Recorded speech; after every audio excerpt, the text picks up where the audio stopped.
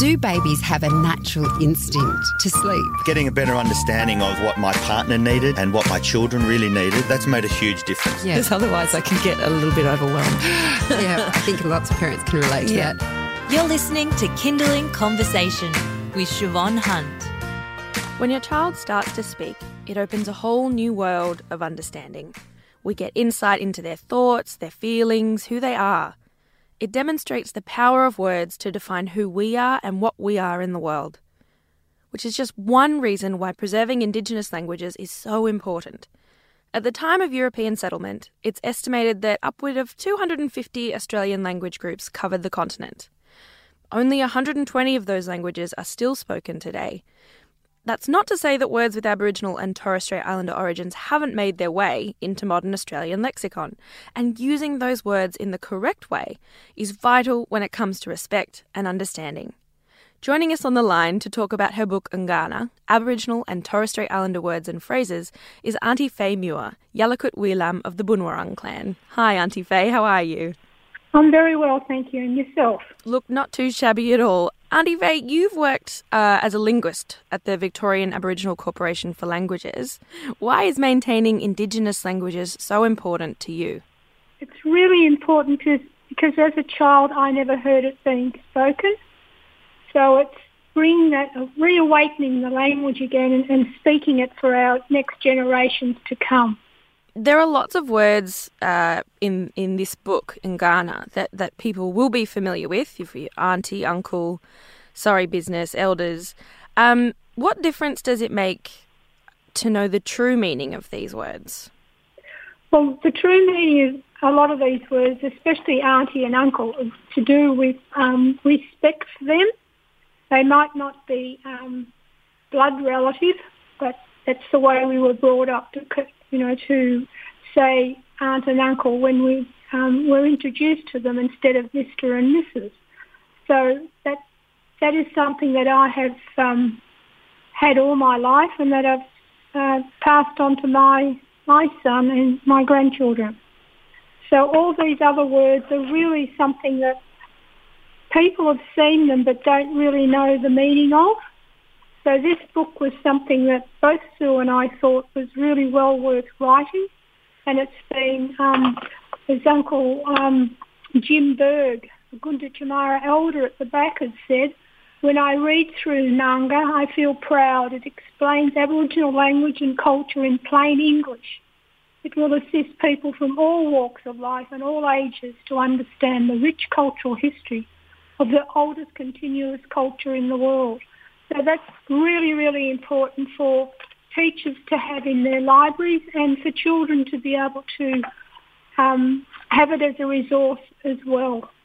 What do you think, in both your professional capacity working with Indigenous languages and just also in your everyday life, what you observe in the media or in your friends, what do you think is the most misunderstood word? I think it's language, because they all think that Aboriginal language is one language and it's many languages because Aboriginal people are a diverse race. We're not all the same. So that's, I think, when that's written, or I've seen that written, it makes it really, you've really got to sort of pull it up and say, no, it's not like that, it's this way, so that people really understand that there's, diversity in Aboriginal communities and diversity in the languages in which we speak throughout Australia. If understanding language then and drawing those distinctions between language groups and having people aware that language doesn't just mean one dialect, one group of words, what are some then of your favourite words that were included in the book, and why did you include them?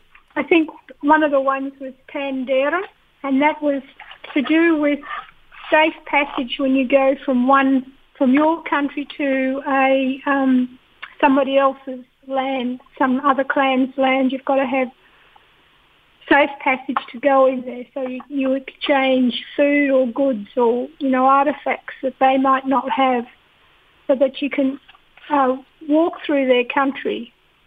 So some of these elders that did that didn't speak just one language. They had to speak, anything up to 8 or 10 languages to transverse through, the different clan groups, countries. When you say there's 6 or 7 or 8 different languages, is there a language base from which all these different languages have grown? Sort of how when you have your Anglo-European languages, there's people often cite like a Latin or a Greek base. With these Indigenous languages, is there sort of a core tree from which they've all proverbially grown, or were they all very independent in their evolution? All very independent in their own way. I can speak 3 languages. That's my mum's, my dad's and my grandmother's. And they don't have, they might have 1 or 2 words that are common, but the rest is so different. Even neighbours to us, their language is completely different again.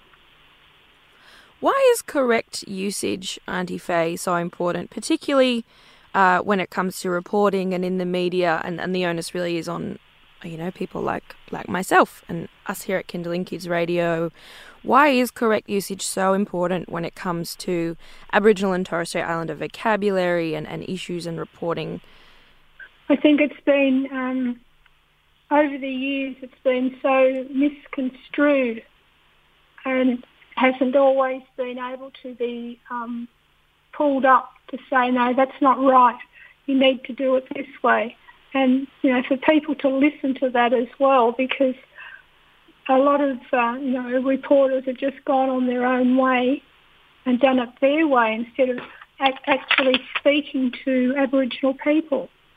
And I think that's the biggest hurdle that's been happened over the years. They haven't spoken to Aboriginal people to find out how they thought that it should be reported. How can we talk to our children, regardless of our origins, how can we talk to our children about correct usage when it comes to language? I think it's to do with the teachers start off in the kindergartens and get an Aboriginal person in to teach words to the kids. And, because what children are like, they pick up language so easily. Yeah. And the meaning, when I go in, I take soft toys and I name them so that the kids are able to hold those animals and all birds and say the name, and it sort of clicks with them a lot quicker so that they, have a better understanding that language is these different languages, not just English. And I think, learning the First Nations people's languages is very, very important because it hasn't been spoken for so many hundreds of years. I think that's a beautiful spot to end it on. Auntie Fay, thank you so much for your time. Thank you very much. That was Auntie Fay Muir, Yalakut Weelam of the Boon Wurrung clan. For more info on her book that we were just chatting about there with her co-author Sue Lawson, Ngana, Aboriginal and Torres Strait Islander Words and Phrases, we'll pop links up on our website. Head to the Kindling Conversation page. That's kindling.com.au. You've been listening to Kindling Conversation. If you enjoyed it, there's plenty more where that came from. Find other stories and interviews at our website. Just head to kindling.com.au.